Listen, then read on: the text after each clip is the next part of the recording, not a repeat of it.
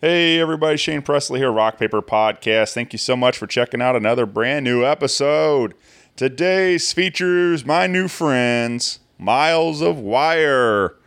Had a whole lot of fun hanging out with these guys, talking about some of the band history and their big reunion show coming up this weekend. And we even do some live jamming on some acoustic guitar. So it was a lot of fun. Hope you dig it. Do want to remind you, as always, Rock Paper Podcast is brought to you by Roughneck Beard Company and American Rambler, located right here in St. Louis, Missouri, over in the Maplewood area. Stop by the shop or shop 24/7 at roughneckbeardcompany.com. Use my code RPP15 for an exclusive 15% off your purchase, including all your favorite beard oils, your beard balms, junk powder, or combs, or any of their other wonderful grooming products over there. And you know, during the hot summer months, it may be tempting to shave, but did you know that having a beard can keep you cooler in the summer heat? Beards provide protection from UV rays and keep sweat off your face to keep you cooler longer in the hottest heat. Just make sure to keep your beard clean with Roughneck's house-made Beard Bar. All-natural soap with milled oats and African black soap. Cleanses amazingly without stripping away your natural oils. And if you do decide to shave it off, do it with American Rambler's amazing pre-shave oils and Miracle Tonic Aftershave. Either way, they've got you covered. Again, shop 24/7 at roughneckbeardcompany.com. And they ship worldwide, so check it all out wherever you're at. You can pick up some wonderful grooming products from Roughneck Beard Company. Also, super excited to have a brand new show sponsor for you all, and that is my buddy Keith Brake Photography and his KBP Studios over in DeCoin, Illinois. Keith has been working real hard around St. Louis for a long time, taking pictures, doing a lot of live concert photography, but recently opened up his own studio at over in DeCoin, like I said. So KeithBrakePhotography.com today, and you can get yourself booked a session over there. You can come in with all sorts of ideas, whatever you got. I just was in there myself and had a great time hanging with Keith. Snapped some really great pictures that I'm super excited about. So if you need some photos done for yourself, for the band, whatever it might be, reach out to Keith Brake Photography and KBP Studios today. You can use my, drop my name, mention Rock Paper Podcast during your booking, and you can save 10% off your purchase. So that's a great deal, and I'm really glad that Keith is a part of the show now. So get out there and support local business, everybody. Also, if you'd like to continue to support the show, a great way to do so is hit up the merch store. Check out buyjack.com/rockpaperpodcast and grab a little Shaney t-shirt, tank top, hat, all kinds of goodies up there, all kinds of different colors and sizes, whatever you need. So again, thank you to everybody that's already purchased those. Really means the world to me. So thank you, everybody. If you need me, you can find me at rockpaperpodcast.com. You can hit me up on the socials. Feel free to email me at rockpaperpodcast@gmail.com. I would love to hear from you all. And with all that out of the way, sit back, relax, and enjoy this brand new episode with Miles of Wire. Podcast is kind of like it's like a radio show that's not on the radio. It's on the internet. Does that make sense? Uh-huh. Yeah. That's also like my mom. It makes it sound more confusing, doesn't it? It sounds like this. This is Adam from Miles of Wire. This is Raphael from Miles of Wire. And you're listening to Rock Paper Podcast. Rock Paper Podcast. This is beat paper, paper covers rock. Rock beats is the Shane covers non-stop. Never know what new kind of guest that he's got coming at you. Live and direct on the spot. Could be rock, folk, country, or hip-hop, jazz. All kind of folks that he has. Could be an artist or a comedian to make you laugh on the Rock Paper Podcast. double-decker fudge round, rolling round town. Shane coming Coming at you live and direct from ground zero. He's your hero, he's your bestie. Rock Paper Podcast with Shane Presley.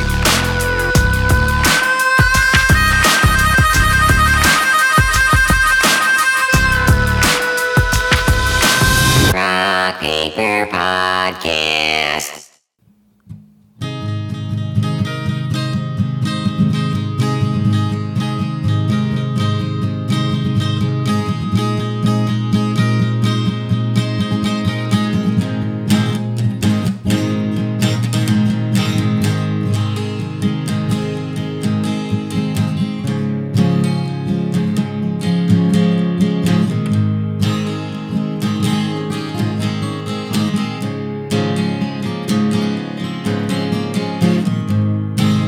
Sweet Mary likes our country sound.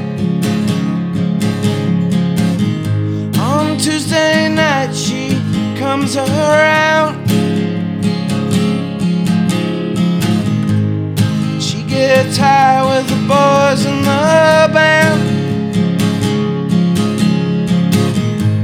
She'll break your heart again and again. She says to me, you're always so damn drunk again. You should take me for a ride. You are always so damn drunk again. You ain't ever satisfied. Always hiding from me. You hide from me. You hide from me. You hide from me.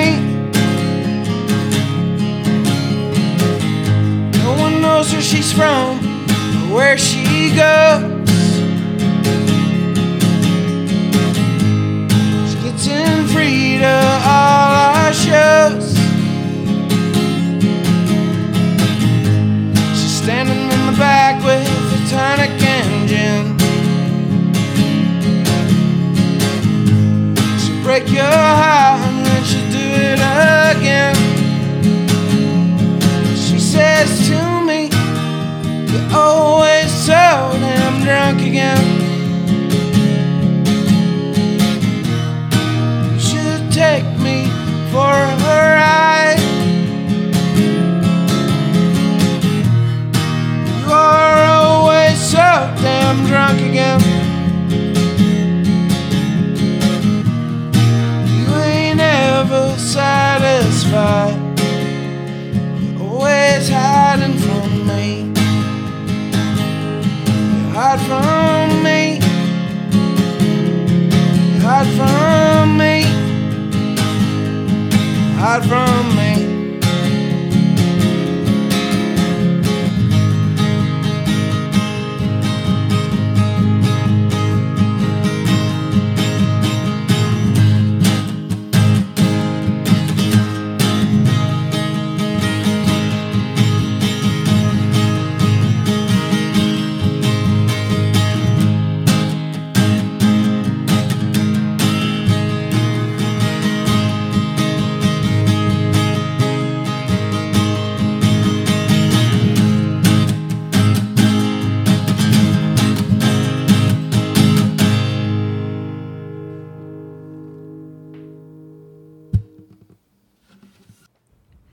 Hey everybody, Shane Presley here, Rock Paper Podcast, coming to you from St. Louis, Missouri.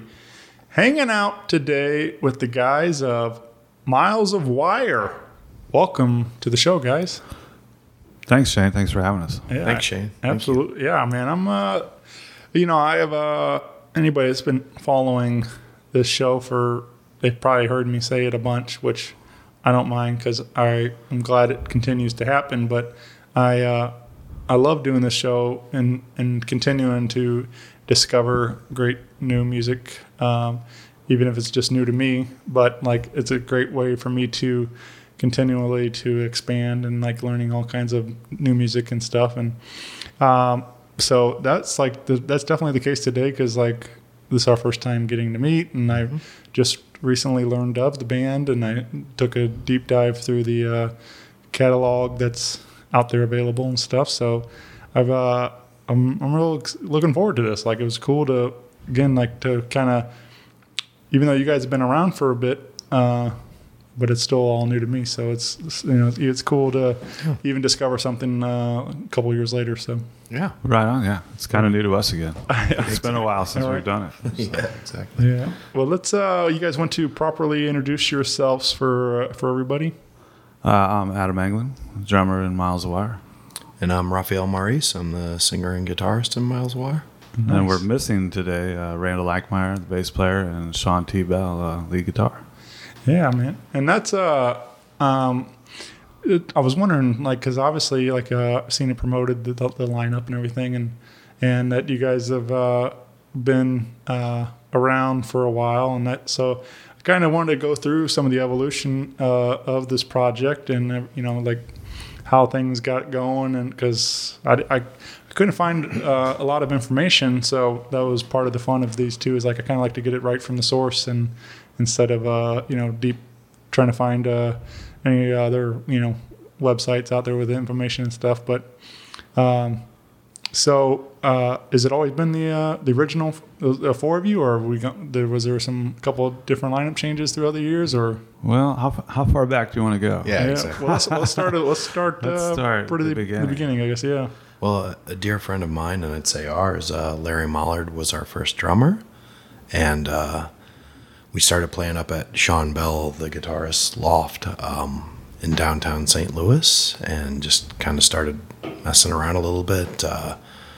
Drums, Sean on bass, and me on vocals and guitar. And kind of started just playing a little bit, not taking it that seriously. And then you ran into Adam when I moved back out here. After a while, I was actually just living in my parents' basement. I was a young kid, and it's kind of a transformation. I'm remembering as best I can. But, I remember I ran into Ray down at the riverfront, and we had gone to high school together, and I hadn't seen him in a while. He had gone off to college. I'd gone off and done my thing, and ran into him. We were down there, and he had a guitar, and in high school he played violin, so this was new to me that he was playing guitar. And he played me a few songs, and I was pretty blown away, especially not having seen him in a long time. And he played violin last time I saw him, and played me some tunes and told me about this band that he was in. And I went and saw the band at Off Broadway. Nice. And it was a great show, and had a great time. And then, in my recollection, like a little bit later, Larry stepped out of the band, and they had some shows booked, and then Ray was like, "Hey man, do you want to come drum for these shows?"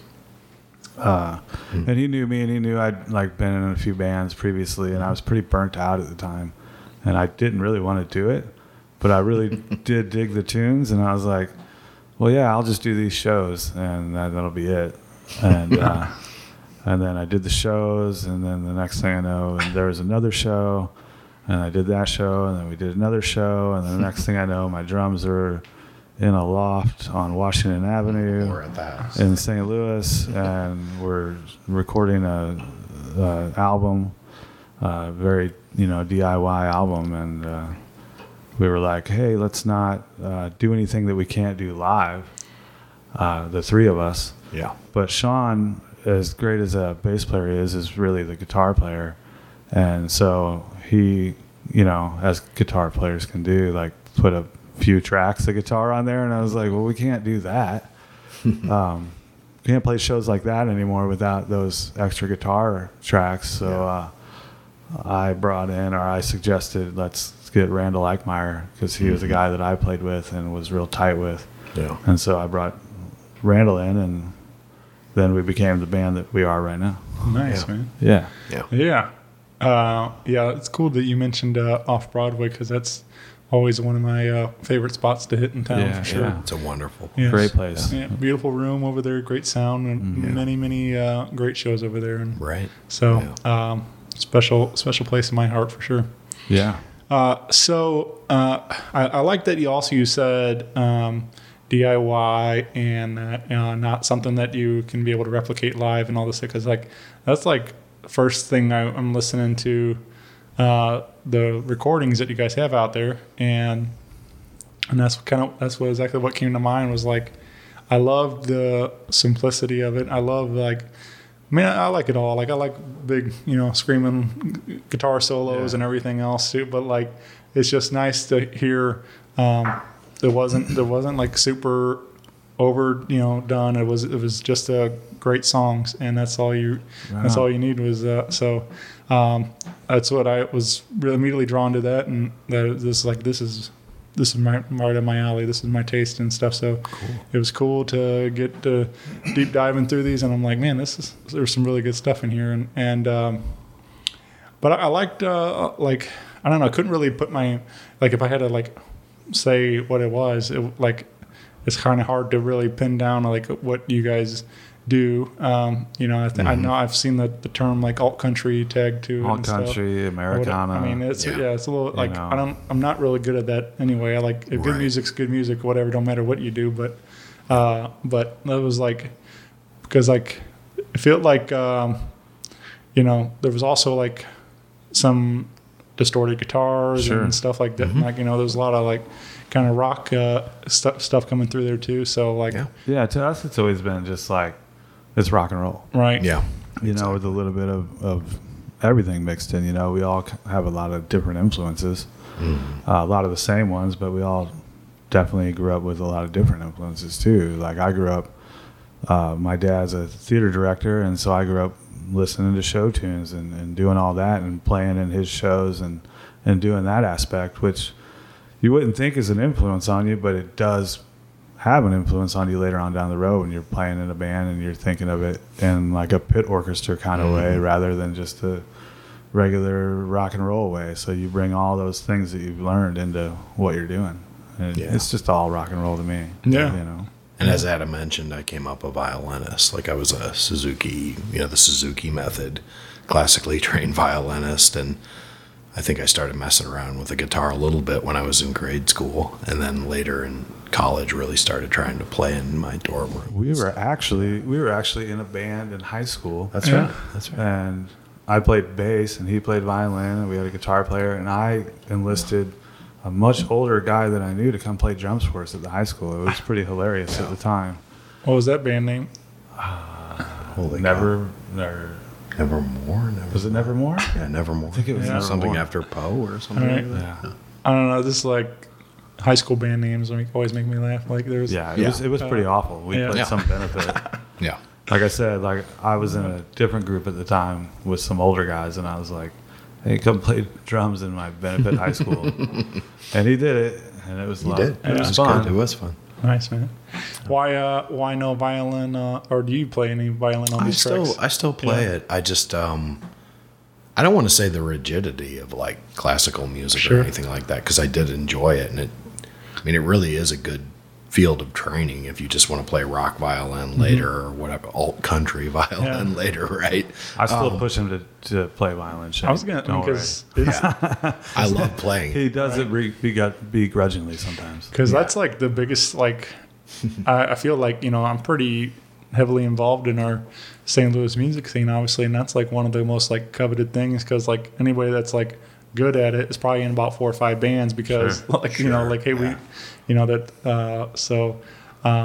I also think of like you mentioned like kind of a rock violin. I think there's a group Hurt that Jay Lauren, their singer, and he throws some violin in there and stuff, and it's like I don't know, just real pretty and but then he also can great songwriting and but just like it's just cool, man. Like it's just fun to something different. You don't see a ton of it, especially outside of like classical orchestra and different different things like that. Like to see it in a small club and with a loud rock and roll band or something. So we were talking about it not too long ago. You were talking about getting an electric violin. Yeah. I enjoy playing it with other people. Someone on guitars, acoustic guitars, and singing, and I love complimenting other singer-songwriters with it. But it's not something I want to sit alone in a room anymore and play. Like it's just not. It's, and I love violin, but it's. Yeah, that's especially like kind of the boom like these. We got some pretty good honky tonkin kind of bands around town and stuff. So like that's seems to be what a lot of those guys are playing. That's getting some crazy on some of those strings and stuff, and so it's a lot of fun to watch. So, so you guys, what was that, like 2003, 4, something like that? Whatever. Yeah, when probably. things got going? There, Yeah. And then, so that's kind of the thing too. Like I don't know. I was kind of telling you guys off mic. I kind of came into St. Louis music through Pops at Sauget and the rock, like modern rock and alternative scene and stuff. And that's kind of where my first love was. I started with guys that I went to school with and started following them out. And, Yeah. And but it was like I don't know. I always say like it was kind of interesting because like I thought when I started doing my show or started doing the podcast, even that I thought like I kind of had a pretty good idea of what St. Louis music, and then I was like quickly realized, man, I didn't know anything. Like there was so many great bands that So many different genres. right. You know? But and like St. Louis is, obviously very spread out, like people all over the county and Metro East and whatever, just like all over they call St. Louis home and play here. And so like I started realizing there's several little pockets of, community that playing in different parts of town. And they're, but so going down to like off Broadway and Broadway Oyster Bar and stuff, I started to spend a lot more time downtown and meeting all sorts of other great bands. And so it's been fun just learning and discovering so much doing this show. But anyway, like it's still cool, all these years later, can still doing it. Like I was saying earlier, like it's just fun to keep meeting more people and doing it. Did you ever get to go? Did you ever go to Cicero's or? Yeah, oh yeah. R.I.P. to Cicero's. That's kind of what I was getting at. Was like you guys. Cicero's is gone. You guys seen it change quite a bit over the years, and like. So what would take me back to 2004? Like what was it like for you guys? We mentioned Off Broadway, which is still such a wonderful staple in St. Louis. Played there a lot, but have to not just give a shout out, but even stronger than that to Fred Friction's music club on Chippewa. Music Lounge, wasn't it? Music Lounge. Music Lounge, yeah. That was such a special place. I mean, there's no you can't recreate that. It was. Are you familiar with that place? No, I mean, like I said, I know Fred a little bit, just more through stories. I haven't properly met the man myself, but he's a brilliant songwriter. His older band, the Highway Matrons, are just one. I think one of the most terrific groups around that were around, and period. And his Music Lounge on Chippewa was just a home base for us. Yeah, really. I mean, it was literally in a house. It was like it felt like you were playing at your house. That's how comfortable it felt. You were just there. It's very small, very intimate, but mostly. A lot of rock bands. We were, playing rock and roll, so it was loud. Yeah. So there was no escaping it when you were in there. You heard the band. Yeah. Small stage. I don't even think we mic'd the drums. Nope. You just set up and play. The green room where you could hang out and break your drums down was like his living room. It was just a really cool. Just made you feel at home. Yeah. He is such a gracious host. Yeah. And a big supporter of us. And what a cool place that was. That it was just astonishing. And all the underwear stapled to the ceiling. Right. All that aside, you go out back. It's just the backyard. Wonderful. You're literally in a house. And I'm gonna mess this up. Like, his dad started that place. Fred Badger. As a place for him and his friends to drink. And then it just evolved into what his son did to it and took it over and made it Frederick's Music Lounge. Yeah. It was an awesome place. Yeah, we saw a lot of great acts coming up there too. Yeah. Like Alcohol Stunt Band. Two Cow Garage. Yeah. So just too many to list even, but just wonderful acts coming through. Milton Mapes played there, and it was such a special place. But yeah. And then like we talked about Off Broadway, we did Cicero's. We did Mississippi Nights before that closed. Yeah, Another great venue. I mean, I grew up great, going to that venue. Yeah. I saw my first show there, like, back in high school. Went and saw the Dead Milkmen. That's cool. And then many other shows at Mississippi Nights. I mean, Yeah. I was really bummed when that place went. Way out. Way Out Club just shut down. We played a lot of shows there. It's really fun. There was another place down near Mississippi Nights. Even it closed way before, called Bernard's Pub. I know people out there will remember that one. That was a interesting place to play. A little rough.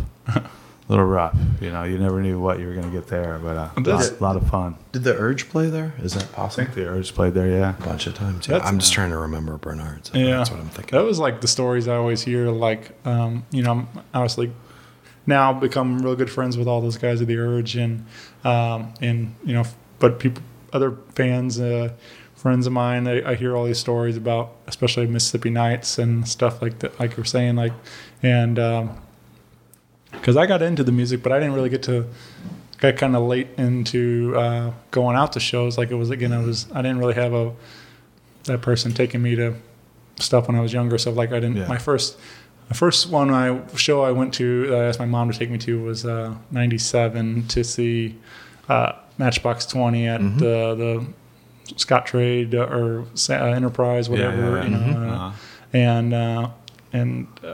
I guess it's Enterprise now, right? Still, I think so. I don't know, whatever they want to call it. The Megadome. Yeah, right. And It's like Riverport Amphitheater. It's always Riverport. Sure. No matter what name it is now. And I'm like, where are you going? Riverport. But other than that, like, it wasn't until like really like after high school, like, you know, I was telling you, my friends started playing. That's when I first started really going out to more of my shows. So I missed a lot of the Urge shows until they reunited and started doing the pageant shows and stuff. So it was fun to finally get to start going to those. And I saw, you know, of course, like Gravity Kills on those shows too, and all these great, you know, bands that I used to listen to and just never saw live. So it's fun that these, you know, even going into what you guys are doing, having this reunion show in a sense. And so, you know, it's great that these bands kind of go on a hiatus for a minute or whatever, and then they come back and like they, you know, doing these great shows. So it's fun seeing that they still love to hang out with each other and play music and stuff. And but I just wanted to say about the Urge, I got to see them, you know, when I think I went with my friend John when I was probably like just right out of grade school, maybe right in high school, something like that. And their show was so wonderful and terrifying and exhilarating. But I remember there was the terrifying aspect of it, you know, people floating around and moshing and all of that. Yeah. But it was especially a nice like thing. Straight to Hell or something like that. Like, you know, it was really fun. Really fun. Steve's been obviously a big part and a super supportive friend of this show. And actually the first like experience for me, like booking a show and anything like that, I wanted to do like a birthday party for the show to celebrate 1 year. And Steve had been doing like these acoustic brunch shows on every now and then at Steve's Hot Dogs. And he would so I was like, man, that's kind of cool that, you know, something. I was like, what if I do that? And like I said, so I hit up Steve and I said, hey, would you be into this? Like, if I allow me to book one of these acoustic brunch Sundays, and like, and he's like, let's do it. And I brought in like 6 friends of the show, and it was an incredible day. And I'm working on the lineup and everything. And Steve goes, I'll play. I'm like, okay, you know, like the very first show I put together, and Steve Ewing's playing. He had Adam play acoustic guitar with him, and they did a bunch of Urge tunes and some covers. And great. I was just like, you know, nerding out the whole time. I was like, this is crazy. Like, so obviously he's a great guy and a super fan of the St. Louis, and he's, you know, doing all he can to support what local business and local music and everything, and trying to. So I'm a big fan of his too. But yeah, he just played not long ago out at the winery I work at, Mount Pleasant. He's a hustler. He's all over. He played. I mean, I don't know how he does it, but he's a great dad too. He's always taking his kid to soccer games and stuff, and then he's running the business and playing gigs. And I'm just like, I don't know, Annie's training for these workout muscle competitions and stuff. Yeah. The guy's in incredible shape, and so I don't. Just like us. Cheers. Let's talk about some of your guys' music, because we did do some great live acoustic songs, and I love this kind of stuff. Just again, not that you guys, the records aren't super different than this, but it's fun to just kind of strip it down to the guitars and vocals and really dive into those lyrics and stuff. So this was a lot of fun for me. But let's, I guess we'll start with the first one. We did a song called Marriage, right? Mm-hmm. Anything come to mind around this particular song, guys? I mean, when we were working on it, and it actually started as an acoustic song like most of them do. I mean, it's just the old story. You're in a bad relationship, and so you write a song about it, or at least something that's kind of directed by it, the feelings you have inside. And, that's about all I can say about it. And it's also a kind of a dig at the wedding band industry, shall we say. Yeah. All right. Yeah. It's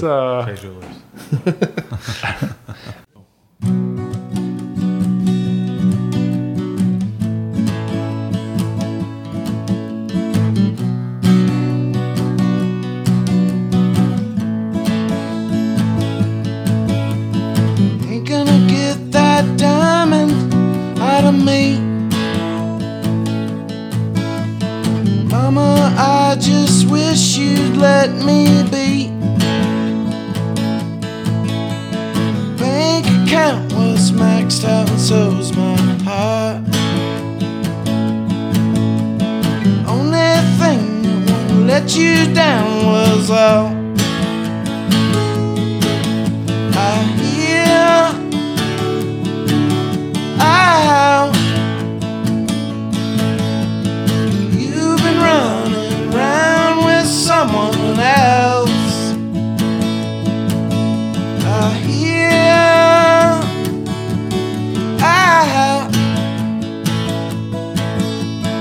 You've been running around with someone else. Ain't gonna get that diamond out of me. Mama, I just wish you'd let me be. Bank account was maxed out and so was my heart. Only thing that won't let you down is out. I hear out. You've been running around with someone else. I hear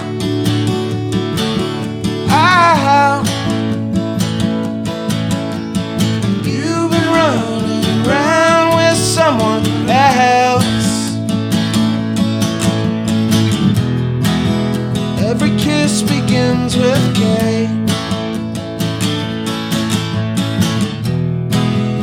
Every kiss begins with K. Every kiss begins with K.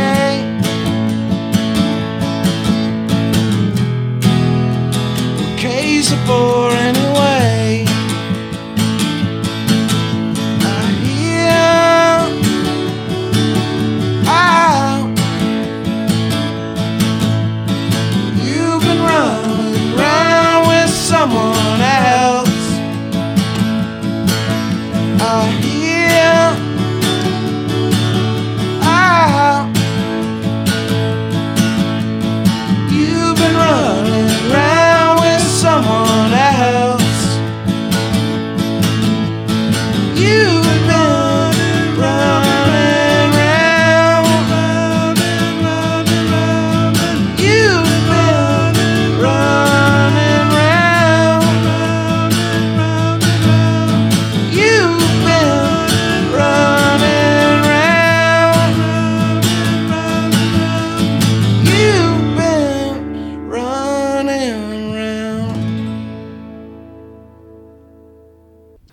feel like that's, obviously, I don't know. Songwriting's always like been a big thing that I'm like super into. Like I love. Again, I was telling you, I love doing. I used to do a songwriter showcase and all this stuff, just because like I'm a big fan of this whole thing. But and I love the stories that go into them, and it's like. But like it was just for me. I always wanted to do that. Like that's something I was like, man, it'd be cool to like start writing my own stuff. And I don't know, for whatever reason, I don't have it. I mean, I'm sure if I worked at, I could probably do something, but like I just never had that natural knack. Like something's, I need to write this, put down pen to paper and try to do this. Cause every time I do and ever think about something, it's always like everybody else's lyrics start pouring out of my head. But Sure.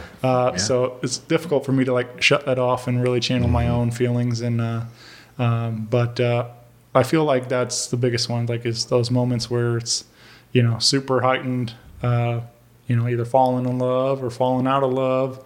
And, like those are the ones that are going to channel the best song and stuff. You have that where there's so much raw emotion into it and stuff. So is back to Fred Friction, a young songwriter asked him once, he said, the young songwriter said, I can't ever decide what lyrics to write down, what to keep, what to throw out.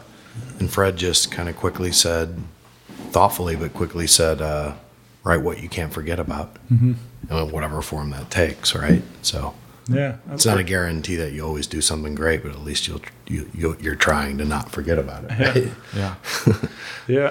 I feel like that's, also a great example is like these songs. I mean, some live longer than others, but those, I feel like there's a great way to like capture that moment and that memory, and put it into a nice little melody and those lyrics and stuff. So yeah, I feel like you gotta. I mean, like Ray, like playing with him for as long as I have, like I'm usually behind the drums. I'm playing the drums, but him and I hanging out.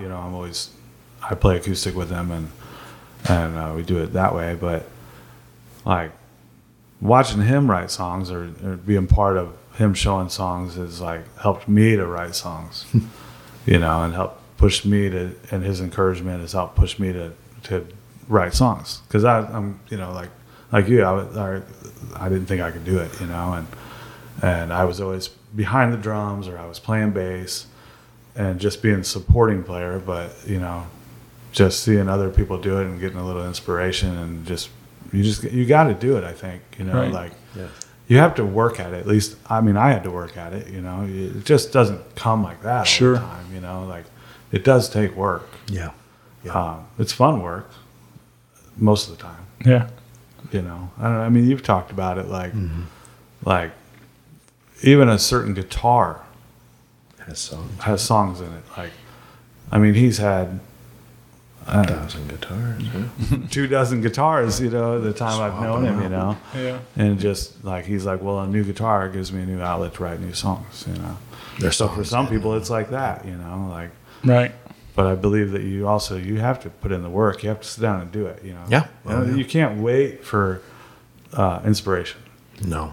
And you have to find your You own have to inspiration. make it in a way. It's almost like out of habit. It'll keep regifting itself, or it'll fall flat on its face. But at least But you got to keep trying. Keep trying. Yeah. That way, when the inspiration does come, you're ready. You're ready. Yeah. Was this was songwriting? Was that always there early on, like in high school and stuff, or was that something that you started getting into later? I thought about it a lot. Yeah. I thought about it a lot, but it wasn't until, like Adam was saying earlier, like when I got back and we were down at the riverfront here in Washington when I got back from college, that I had quietly worked on a few songs in my dorm room. And Yeah, he was still with him. He was quiet about it even when that story I was talking about on the riverfront. Like it was like, hey, I wrote this song, kind of thing. He was shy about it. He always had great melody within his violin playing, but he had never like wrote songs back then. And I don't know, maybe it took a little bit more experience or whatever, life experience and and things. But yeah, when I heard him start playing some of the songs that we still play today, I was like, wow, he's really got, you know, this thing going on, this understanding of, I don't know what, but, you know, Yeah. great melody and songwriting, you know. I was Yeah. pretty blown away. For sure. What was so you guys we did like I said, a lot of the songs you can hear on the 3 records I mentioned. We do have those out there readily available wherever you're getting your digital music at. But like, so, you know, we recorded a couple of records. There seemed like a 6-year gap between 2 and 3 or something like that, right? And they 2012? Between the records? The release. Yeah. The release of it. Yeah, it was probably Right. more the release. Like, Right. We did the first 2 pretty quick Yeah. together, and then the other one took a little bit longer. That's how we were playing a lot of shows. Sure. Yeah. Well, that was, so what was like in that time period, like what do you guys consider like maybe the height of Miles of Wire and stuff? Like what was I don't know. I mean, we played the pageant a few times. Yeah. We went up to Indianapolis and played the Midwest Music Summit. Oh wait, the highlight, we got to go down to Sun Studios and play. Nice. Yeah. That was I wonderful. don't even remember exactly how that came about. I just remember Sean was like, "Hey, we just got invited to go down and play at Sun Studios Yeah. Okay. for the weekend," and Yeah. we went down there, and we had a blast. You know, and it's just crazy. Like you're in this room and it's just dead. Like that room is dead. Like you hit the cymbals and they just die. And like my drums are right where like Elvis's drums are. Right. You know, and Ray's standing on the X where Elvis sang. Johnny you know, Cash. Sure. and then all these pictures are around you of all these legends. You know, Johnny Cash, and Carl Perkins, and Elvis Presley. I mean, I'm forgetting everybody else, but and it was great. We got to play in there and record 2 songs, and we had a blast. Yeah. Cool. Yeah. I think, not to be sentimental or anything, I think that is a wonderful moment. Was a wonderful moment. Yeah. But every time I get to play with Adam, Randall, and Sean, like even when it's, you know, we were talking about inspiration, having to wait for it and work for it, and when it's there, it's ready. You know, pretty much every time I've gotten to play, which is a lot of years with them, I feel like the inspiration's ready and I'm ready for it. And so, not to put too fine a point on it, I just think the act of playing music is the height of the music. Like whether there's 30 people or wherever it is. Does that make sense? Yeah, I mean, we played, you know, like a month ago for the first time in, I think, 10 years. I mean, I don't know the exact date close or to it. whatever, you know, that all 4 of us were in the same room. And it was just like, you know, a little bit awkward at first. But then we plugged in and then we just said, what do you want to do? Let's do this song. And we did that song. And then we did another song. And, you know, it's like riding a bike or whatever, you know. It just worked and felt good. And Just feels so. Yeah. it was fun.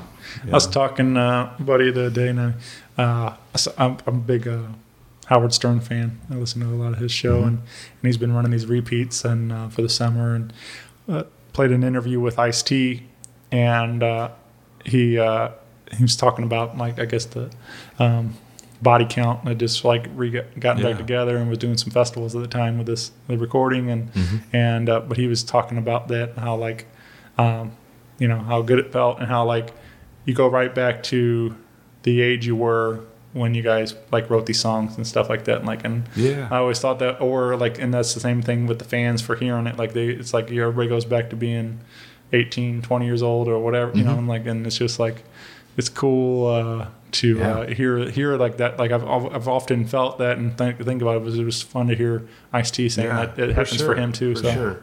Music, I mean, to me, is like, it's a drug, you know, and sometimes it's the best drug, and sometimes it's the worst drug, you know, like I remember playing when I was a kid, you know, like, and things like started clicking, you know, I was playing bass and things started clicking, or like when you're playing guitar and your brain starts to make sense of those chords shapes and you can go between them instead of stopping and strumming and stopping and strumming. But then later on, you get with a few people and you're playing for the first time and it all connects. And you're like, holy shit. And you're super high, but you're not on any drugs. Right. Yeah. But you're really high and you're like, this is amazing. Yeah. You know, this is the greatest thing I've ever felt. Yeah. And it is the greatest thing you ever felt. And then after that, it sucks because you're like, now I got to get that again. Yeah, I want to do that some more. And now you're just chasing it the whole time, that drug of music, Yeah.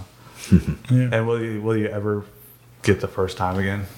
Probably not. Right. And will it be? But you get real close. Will it be witnessed too? Is the other yeah, question. yeah. It's like it's almost like you have to. It's a secret you have to keep around that you're chasing all the time. Yeah. Like a drug, right? Yeah. It is. It is like a drug. Well, let's pause for a second because Batteries. I just noticed my battery is about to die. Well, you guys mentioned getting back together and playing a month ago or so, and we do have a big show coming back up here on August 28th, and you said this is like the first one in several years. Yeah, 10 years, I think. Yeah. So let's talk about this night again. This will be happening August 28th, and I don't know. I'm sure I'll say this wrong, but was it Heatonhausen Center for the Arts? Is that right? Or, Yeah, I think so. I think the nickname of it is the Het. Oh, the Hettenhausen. Yeah. See, I told you I was gonna mess it up. I'm not good at this whole, Yeah. talking stuff. Well, I've just seen pictures of it. Yeah. It is a beautiful theater, beautiful large theater, and it's on the campus of a college in Lebanon, Illinois, and we're just super excited to be playing. I know I am. So, Yeah, it's going to be a good time. Yeah. So what's kind of take me back to this whole idea, bringing the band back together, and putting this night together. What's what was that decision entail? It kind of came out of the blue, it was a few months ago. We got a message from Sean saying somebody offered us a gig, and it was like, "Are you sure they want us? Are you sure they got the right band? Yeah. Because we haven't played in 10 years." Yeah. And he was like, "No, they reached out to us and want us to play at the Het," and it was all through text message, and I was instantly like, "Yeah, let's do it." Yeah. And everybody was kind of instantly like, "Yeah, let's do it." And then it was like, "Well, when do we get together?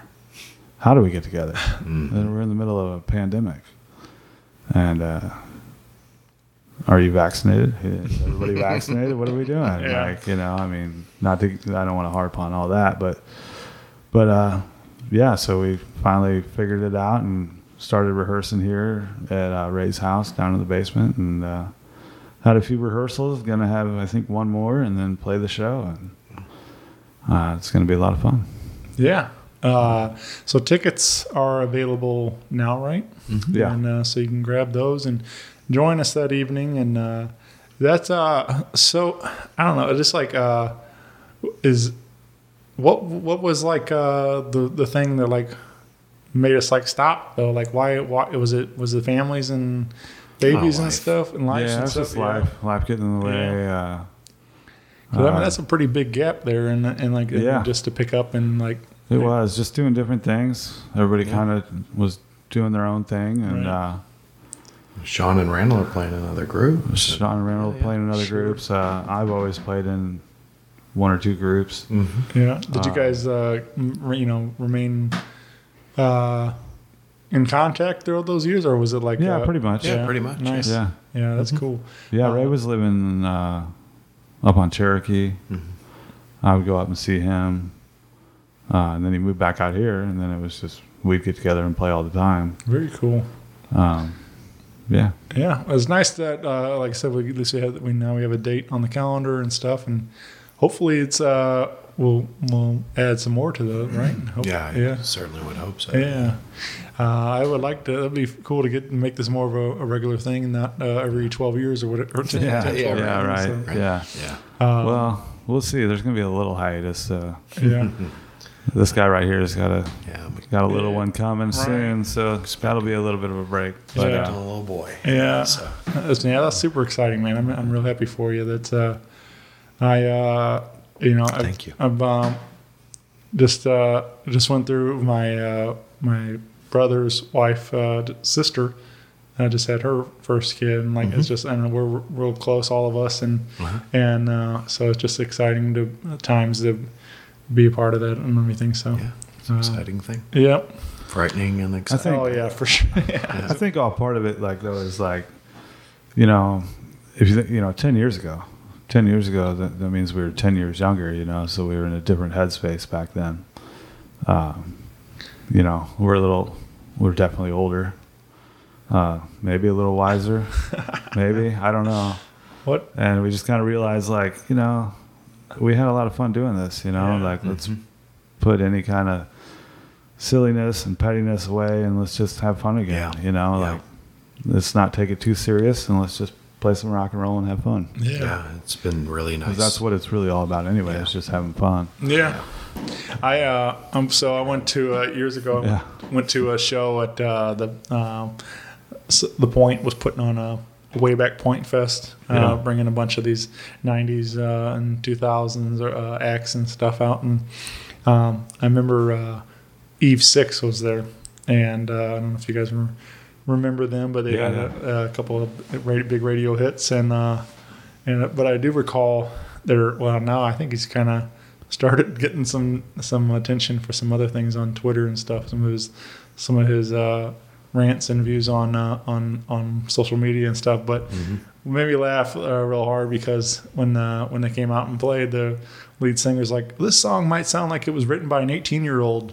Because it was, and like, something like, like it was just like that whole idea, like, or even in a much greater sense, a guy like Paul McCartney, who's still out there doing it and still singing, or Mick Jagger, they're singing these songs that they wrote when they were, kids and stuff, and like, and still 60 years later singing these songs and stuff. And but that's the only thing that's what I was kind of alluding to was like, is it, do you still resonate with these lyrics, or have they changed, or do they have different meaning now today than they did then, or?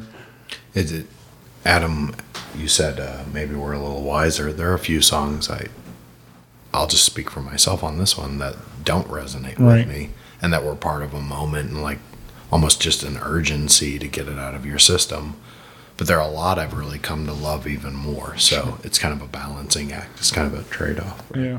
I always find that, like, as a fan, again, I'm listening to the music, and I always find it interesting that sometimes a song I've heard 100 times, and I'm like, oh, it's a good song or whatever. And then all of a sudden, like, something in my personal life happens or whatever, and I finally have that moment where it's like I hear it all over again, and I'm like, damn, man, it just floors me, and I'm just like, and a whole new light. Yeah, and it's like it really just resonates for me, and like I'm like, this is now I get it. Now he's telling my story, or however it is, and it's like, so it's always an interesting thing with songs. It's like how they can the same words all of a sudden it has a whole new meaning to it all and stuff. So. That's right.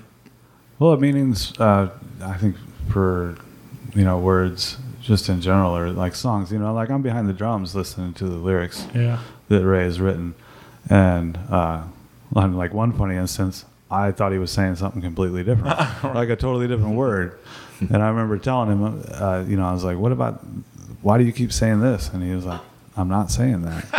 I was saying a different word, but then you were like, that's kind of good though.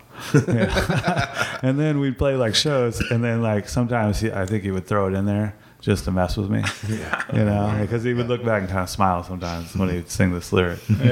But the lyrics being behind the drums are like a different meaning to me than they are to him who wrote it. Like, and that's the beautiful thing about it. Like, I don't like songwriters to tell you exactly what the whole song's about. Right. Because that kind of takes away from what it could be, to everybody.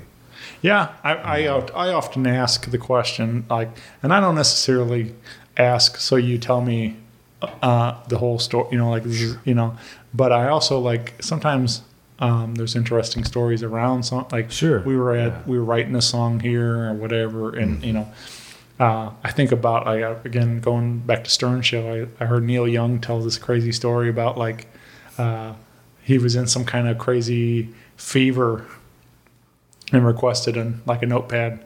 And out of that, like he wrote like Cinnamon Girl and all the and like he was like out of his mind, delusional because of his fever and everything, and like didn't know what he was writing. He just scribbling, and then like out of that he like deciphered, like put together what became these songs and stuff like, which I find it fast. I mean, I don't know. It's a great story. I don't know if it's like how accurate and true, but it's just like, but still, it's like it's a fun story to hear when you're thinking about those songs and stuff. So yeah, definitely. Again, sometimes I paint in my own picture in my own mind, and I'm like, and this is, I like what I've created, better than you were telling me exactly why. Participating with the song. Well, just as like as somebody who's writing the song, like you said earlier, like does playing these songs bring you back to, how it was when you were playing them before, like your emotions when you were playing them before? That's the same thing to the listener. The listener can hear a song at a certain time in their life, and it can always bring them back to that period of time when they first heard that song, just the same way as it can bring the songwriter back to when he wrote it as well.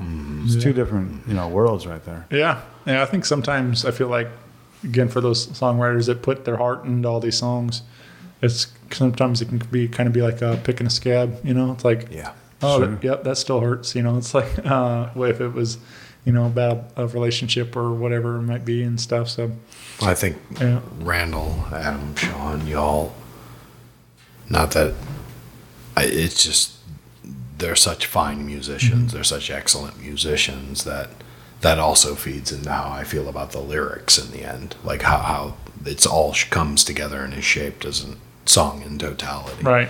And it's funny, I've joked about it, but I've often said I'm the weakest link in Miles and Wire, because but that's just a compliment to all of them. Sure, They're just fantastic musicians. You couldn't ask for better friends. Yeah, man, absolutely. Better musicians. So.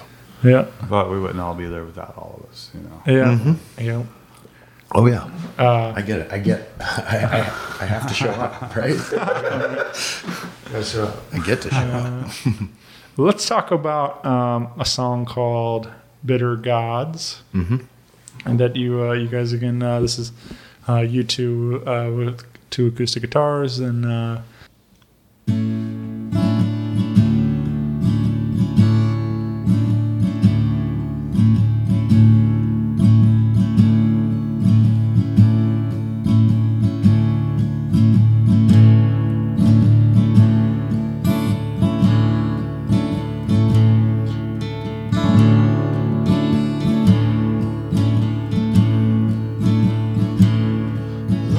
Get up real early and go get my truck, and then down to the station.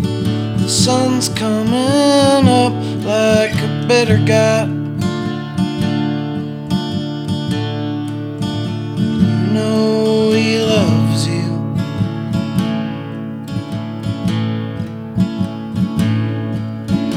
Once in the cab, light up my smoke and I cough out a prayer, quiet and cold to this bitter God. You know he loves you, and it takes all his time just hanging around. Just hanging around, just hanging around, just hanging around.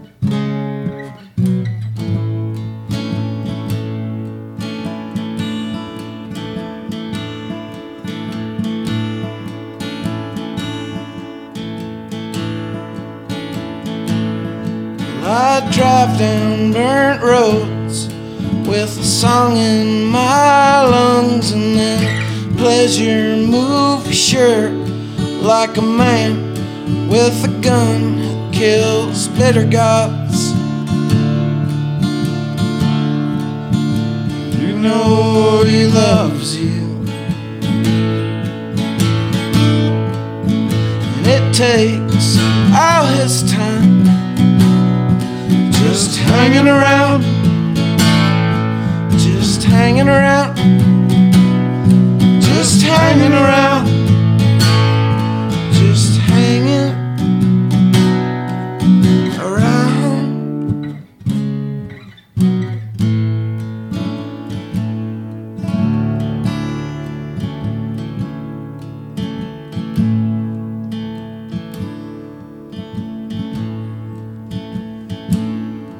Well, the sweetest thing that I've ever heard was my mama's voice,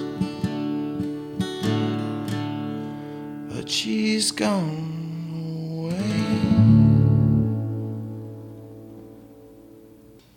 This was, I think this is the first time I heard this one, and this really, I resonated, again, connecting to lyrics and stuff. This, especially the last line there you throw out on the song, and pretty heavy for me because I went through this pretty recently. I lost my mother in 2019, and so like there's it's still a sensitive thing for me. Sure. Obviously, like just she was we had a lot of fun together, going out to a lot of shows and stuff. So like it was tough, and it was also like very she was diagnosed brain cancer in June and gone in December. So it was really a brutal process of dealing with that with Herb, and so when you say you caught that line at the end. Yeah, you said the sweetest sound was my mother's voice, and which she's no longer here, right, or something along those lines, and so that got me. So if memories serves me right, like when I can go back to that story down at the riverfront, that was one of the songs that Ray played. So that's how old that song is. Oh yeah, like that's 2002 maybe or something, and I don't even know when you actually wrote that. Yeah. But I remember hearing it back then.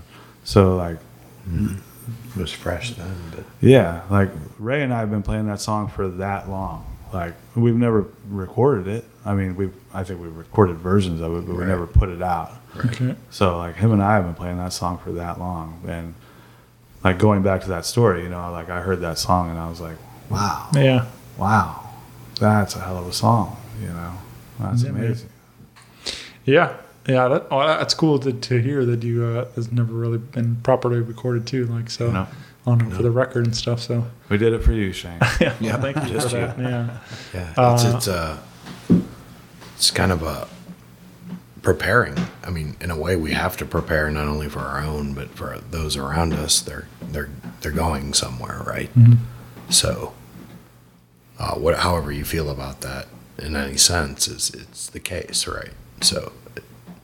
The song is really just preparing myself and anybody who participates with it to be prepared for what's coming for yourself and others. And it's I mean, one of the things I actually teach and tutor at East Central College there in Union, and sometimes when I'm talking to my students, they'll say a certain passage is sad, and I'll say, yeah, but it's sad, sure, but it's got some oomph behind it because of the language, and I'll compare it to like a distortion pedal or a good picking pattern or something that supports the song. So even if a song or a passage is sad, it's got to have something to prop it up, right? So, right. But anyway, Bitter Gods is just kind of a meditation and a preparation for what's coming. Yeah, it's pretty stoical about it. I mean, what we're all going to go through. Yeah, for sure. Yeah. It's definitely the circle of life, man. So, I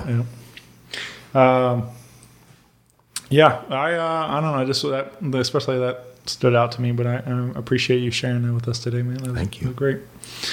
Let's talk about another one too. This is just Ray solo acoustic on this one, and a song called "Paper Moon" that you guys did.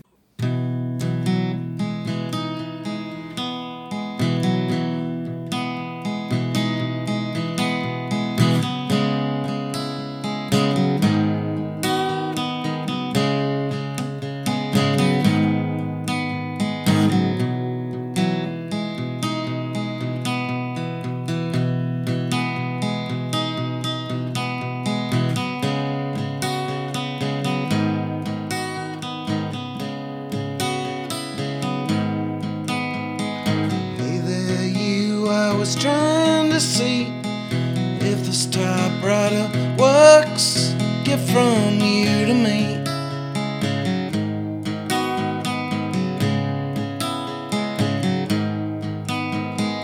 Watch out for the rusted seat that sticks and stays like lethargy come winter, babe.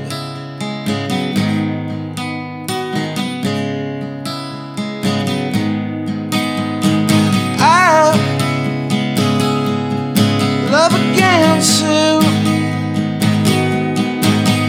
Gonna type you a letter on the bright side of the paper moon. I love again, Sue. Gonna type you a letter on the bright side of the paper moon.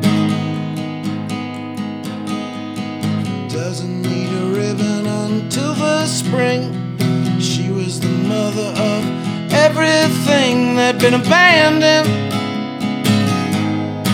She feels she's been abandoned. Change the ribbon in your machine. Spring has come and now we're as clean as the grass over there.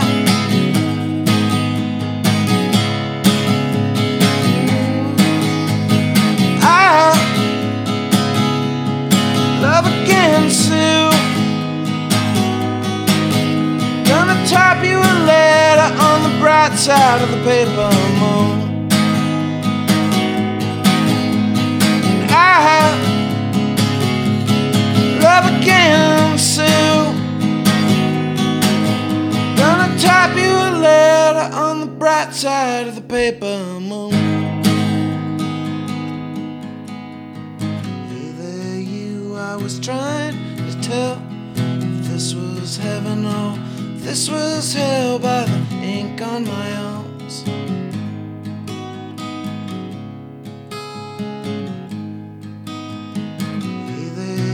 I was trying to see if this typewriter works.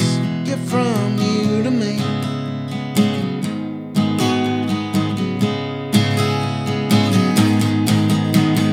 I love again, Sue. Gonna type you a letter on the bright side of the paper moon. I love again, Sue. Gonna type you a letter on the bright side of the paper moon. Another great tune, man. So what? I was like, We haven't recorded this one yet You either. haven't recorded either? Not as a band, no. No. Right. Is this one you do a lot though, or We played it a lot. Yeah, we as played a it wire. at shows. Right. We never recorded it. I don't know why. We just never did. yeah? And But it's a great song. Yeah. We called him Superfan Dan, but Dan Flynn gave me a typewriter many years ago, obviously. And the lyrics are, about the typewriter, of course. And it was actually just a dedicatory language piece to Dan Flynn. So if Dan Flynn's out there. Yeah. Shout out Thanks, to man. Dan. Shout out to Dan, super fan Dan. Yeah, man. Yeah, I mean, just a great guy that started coming to our shows, and was always coming to the shows. Yeah. He is a great guy. It's always fun when you get, you play a lot of shows and, your friends and family are always coming. And, you're like, well, of course they like it. I invited them, And then you meet somebody that you don't know and they're a big fan and you're like, wow, so that's cool. Yeah. We didn't have to invite that guy. So hence super fan Dan. Yeah. Yeah. And a kind soul. Yeah. You guys know Typewriter Tim at all? We did a show with Typewriter. Yeah, right. Yeah. Nice, man. Yeah. Yeah. What was that? At the Tap Room? Yeah. I think, at the Tap Room. He's one of my favorite characters around town. And he's become a good friend over the years. And then I lost my pup a couple weeks back or months ago, I guess, in April, and he made a nice glass orb with her cremains, and that's cool. He's got a lot of different skills. He's you know, and glass is one of those, and but he's also made me other pieces that include typewriter parts, and that's what when I'm hearing typewriter, that's what. Yeah. Of course, he's the first one to come to mind, and he's an interesting guy and a lot of fun to hang with him. He's done the show twice, and I think on both of them, like combined, probably said about 10 words. He's one of those guys I can just press record and let him go. He goes and shares all his stories, and so he's great though. Nice. I really like this. So I don't know. I just think got me thinking that you guys saying these haven't been recorded. We should probably do that. I think that would be cool to get some a new Miles of Wire, some record out there. Yeah, I mean, I think, that's my plan. That's his plan. Yeah. I don't think it would take any. It just takes time. Sure. Yeah. You know, once we got in there, I don't think it would take any time. Yeah. It's just getting us all together and the right time, right place. You know. I think our friend Adam commented on the post and promoting you guys were coming on the show, and he asked about vinyl. Is that something that's always been kind of? Well, I was talking to him. I was talking to Adam about it. Shout out to Scrub, because he's been doing his thing, and he was giving me some tips on where to get vinyl and who to get it done by, and that's something we'd love to do. We'd love to take all of our previous records and put them on vinyl. It's just a little pricey. Oh yeah. Right. Yeah, but I feel like it's still expensive either way, but I feel like there's definitely been a giant resurgence in vinyl records again now. So there's been, I think at one point there was like only like one or two factories or whatever that were still doing it. So that's why I think costs were so expensive, being that they're pressing and stuff. So like now there's been a lot more that, so I think costs have come down a little bit and stuff like but still it's it's pretty expensive, a lot more than just pressing a CD and stuff. Right. So, but speaking of CD, we probably have a CD for you. All right. Do we have one here? Yeah. Oh look, in the basement. Maybe I was wrong. In the scary basement. Yeah. Where we practice. I will get you one eventually. Yeah. One of those mentioned Urge earlier. One of those shows they I'm sure you guys have too, kind of a similar thing, but they throw all this stuff out on the merch table, stuff that's been sitting around forever and down in somebody's basement and stuff. They like, here, take this stuff. We give it. So like, I had like a Too Much Stereo bumper sticker and stuff. Like the stuff. It's probably at the time probably 15 years old or whatever. Something like that. So it's just kind of funny to look back and have these things that have been sitting in a box somewhere in somebody's basement for many years, and we got one of those. Yeah, we have. I was actually like going through stuff in my basement. Like, long story short, like I had a fire like a year ago, and when we were clearing everything out, and I found a bunch of like Miles Wire stickers. Yeah, I was like, wow, look at these. Sure, are these vintage now? Yeah, right. Yeah. That's stickers. eBay. Yeah, sitting on a fortune, man. Right.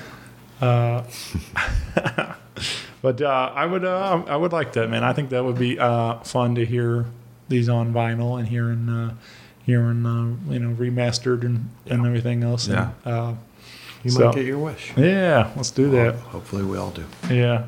Well, I've been so again, grab tickets and see the show on August 28th, and throw a couple bucks to help to support these guys, and maybe we'll get those records even sooner than. Right. So, I just want to say happy birthday to Sean T. Bell. Yeah, it's his birthday today. Sean. Oh, nice. Happy birthday, Sean. I like to rock. So I've been going around asking some questions, and I just get your guys' take on some of these. What would be a dream duet for the group? Like, who is somebody or collaboration that is there anybody else out there that you'd like think about? Like, it'd be cool to work with them or have them come sing on a song or something. Anybody ever? Sure, yeah, it's a dream. I don't know. I don't know either. Like producer or something, like I don't know. I mean, it's kind of getting to the question, what bands do you like? Sure. And like, I don't know. I back up Jason Molina, Yeah. rest in peace, but back him up on Yeah. anything. And there's just too many to Oh yeah, list, yeah. right? It's an But impossible that's what question. springs to mind. Yeah, it's an impossible question, but it's. I often think about too, like, a lot of people think of like a singer or guitar player or something. Think whatever comes to mind like that. But like, I also think somebody, an engineer behind the board, working with somebody. Yeah. I mean, Rick Rubin. That'd Yeah, be cool. I mean, Sure. yeah, for sure. Like, Hang out at Shangri-La and like, let him do his voodoo. I think- over Rick. yeah, yeah, Neil Young. Yeah. Oh yeah. I mean, it's Can't beat endless. that guy. I just think, it'd be fun to have somebody like that just give it a little bit of direction to give Yeah. you that kind of, something to put their flavor on it a little bit and help push you guys and create something great, like, whatever. Just Yeah. It is different because everybody's got their own thing, like I go back to like when we went down to Sun Studio, we worked with a guy down there, the producer down there. He was a little bit more guitar driven. Yeah. And so we recorded 2 songs there, and then we came back to St. Louis and went to Smithley Studio in Maplewood, and we recorded with Jack Petrocic. Jack, and he's a drummer. So it was interesting to like listen to right. versions of the two songs that we did, and hear like this was his take on it, and this was his take on it. I mean, the songs were pretty similar, but you had a little bit more guitar heavy guy and a little bit more drum heavy guy. So Right. it's always different to hear everybody's interpretation Yeah. of something like that. Yeah.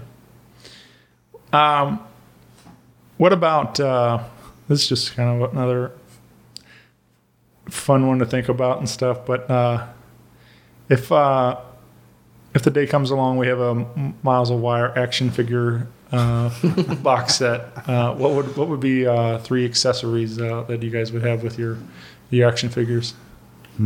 Underwear, beer, and a Bible. That's all you You need. gotta have kung fu grip. Yeah. All right. And a flamethrower. The zombie apocalypse. A Miles of Wire action figure. Yeah. I would think other than playing guitar and singing and playing drums and bass, etc., it wouldn't be too active. I don't know. That's just a hunch. Yeah. The pick. Yeah, it's just a pick in the box. It's your action figure. You have to move it. Right. That I don't know, for saying the pick, I was just thinking that silly Tenacious D movie, The Pick of Destiny. Oh, yeah. Right. So, all right, what about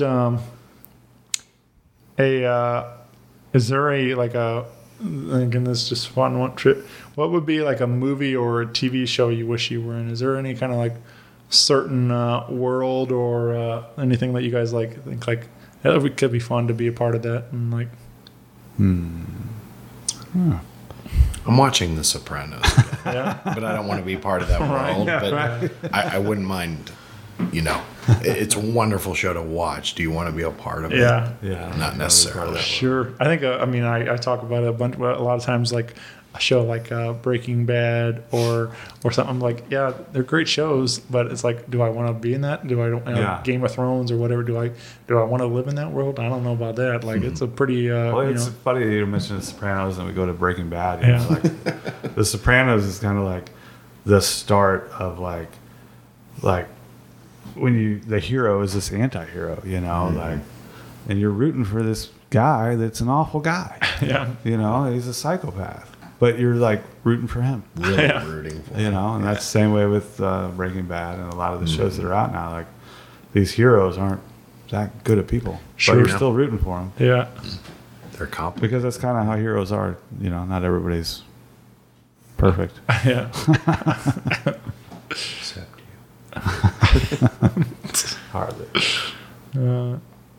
All right. Both for you guys both answer this also. What all right, you're at the concert and the band calls you up on the stage and like asks you to sing for the song for the night. What's the band and what's the song you would like to front the band for the night for a song?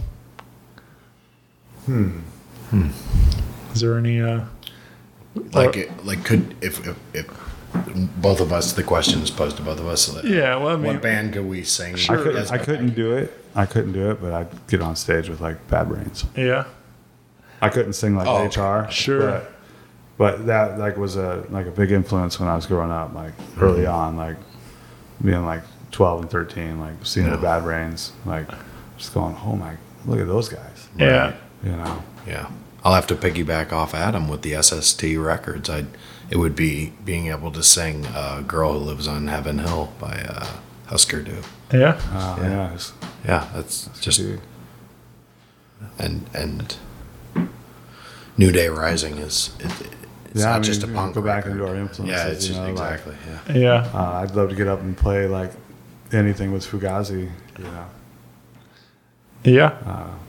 Another big inspiration, another big band growing up.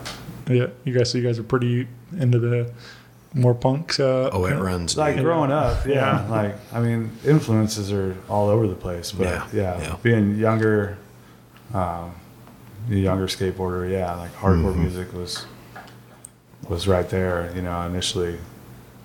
Of course, you're younger and there's a lot of, I don't want to say, it's not angry, but there's a lot of emotion and a lot of adrenaline. You can relate to it, Yeah. because you got a lot of emotions, a lot of things going on. And so, definitely an influence, but I mean, the influences are all over the place too, Yeah. Like I said, with the show tunes, growing up with my dad, and classical music with my mom, and, We're both Miles Davis freaks. Miles jazz Davis, freaks in general. John Coltrane, you know, like, and I look back, like we talked before we started, like, like my older brother, Sean, big influence on me, having an older brother. He's not quite a bit older. He's almost 10 years older. So seeing him, I'll tell a funny story about him. Like, he probably won't like it, but so he was like in my basement. Him and the neighborhood kids were putting on a show with fake instruments. They had a real drum set, but they had like fake instruments. They had like a plywood cutout of a double neck guitar, and they were playing Rush. There you go. And it was amazing. All of us little neighborhood kids were watching them play Tom Sawyer. So I mean, there's an influence right there. Yeah. Pretty hilarious. Also, my nephew Anthony, he's a frontman for The Death, a band out of St. Louis, and even though they're younger than, all of them are younger than we are, they're just a lovely group. And he gave me their most recent record, Missouri Moon, on vinyl, and it's a love. They've got the hooks, the chops, all that. It's just I mean, so it's it's like, hard to say what an it's like a influence full is. circle It's thing, everywhere. like when we were playing, like we played a show at the pageant, and his nephew came with all of his friends and supported us. And then years later, they're in a band, so they were like, you guys were our influence, but yet, like, when I listen to them, I'm like, they're now an influence on us. Right. Yeah. Right. Even though we were influencing them to begin with, it totally went full Circles circle. around. Yeah. Yeah. No, that's, I do a lot of that with music. It's like a lot of times, like, I'll start with somebody and they're doing their own thing. And then, so that's, it's some influence. And then not that I play, but just like it has an effect on me.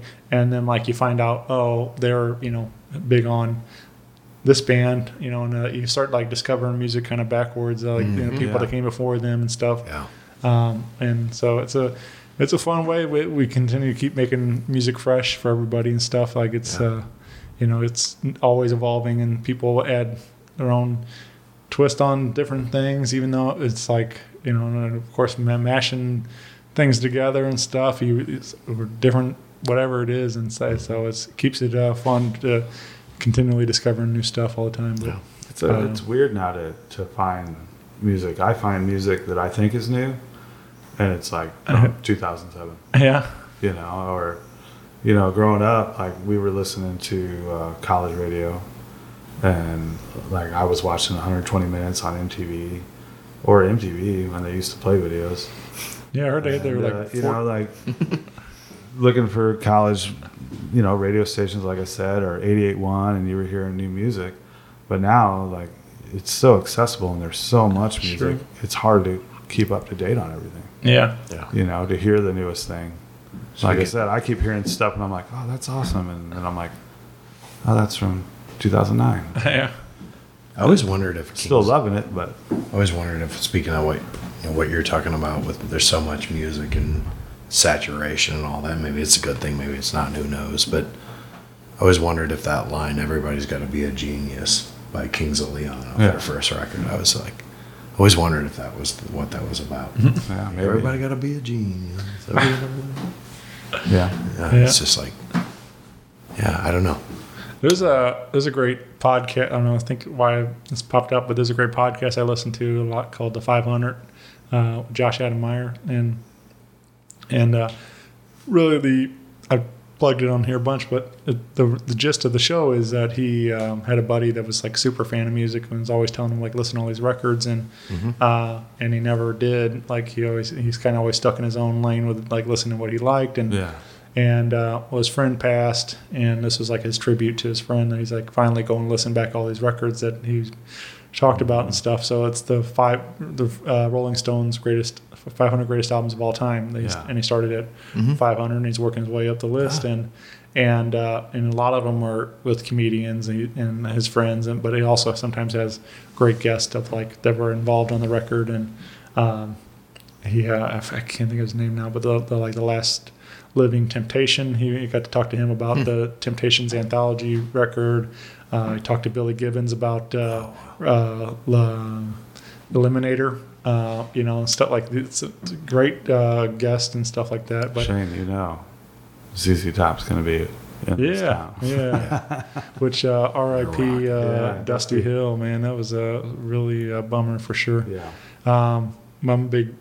ZZ Top's big place in my heart. I mean, I grew up on those records with my dad and mom, and heavily influenced on that blues rock and stuff. So, but anyway, but like a guy like one of the records that stood out that I recently listened to, like for the first time, kind of talking about some of the 2007 and whatever, and it's like was like White Stripes and listening to Jack White and coming through like.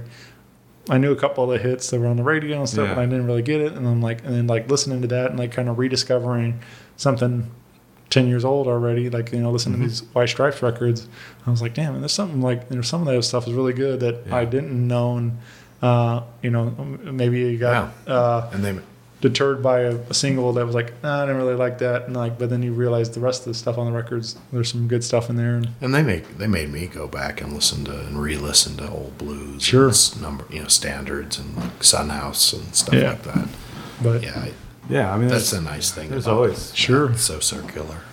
Always something like that. Like growing up, like you hear Pink Floyd and like all you hear about's The Wall. Right. The Wall. And The Wall is amazing. It's great. Yeah. But then you go back and delve into the early stuff and you're like, wow, this is amazing. Yeah. Metal. This is completely different, Yeah. That's fun though. I like I said, what keeps me doing this show still continuing to like discovering new tunes all the time. So even if it's new or old or whatever it is, it's just fun to keep expanding and stuff. So, But yeah, man, this was cool, super cool, guys. I'm really glad we did this tonight, Thank you. man. Again, grab tickets. Come on out and join us at the Het, you said? And then in Lebanon, Illinois on August 28th. And hopefully you guys do have a Miles of Wire Facebook page for those that want to get involved there. And hopefully we'll have a lot more announcements soon. Keep fingers crossed. We'll make that happen and continue this and not, like I said, not another 10 years later. So, but I would love to get out and come see you guys play. So I'm gonna try to make that happen on the 28th and come out and see you. Right on. So, appreciate it. Thank you, Shane. But thank you guys, and I will talk to you all soon. Thank you so much. All right. Bye, everybody. Rock Paper Podcast. Rock Paper Podcast. Rock Paper Podcast. Rock Paper Podcast. Well, yeah, that was it.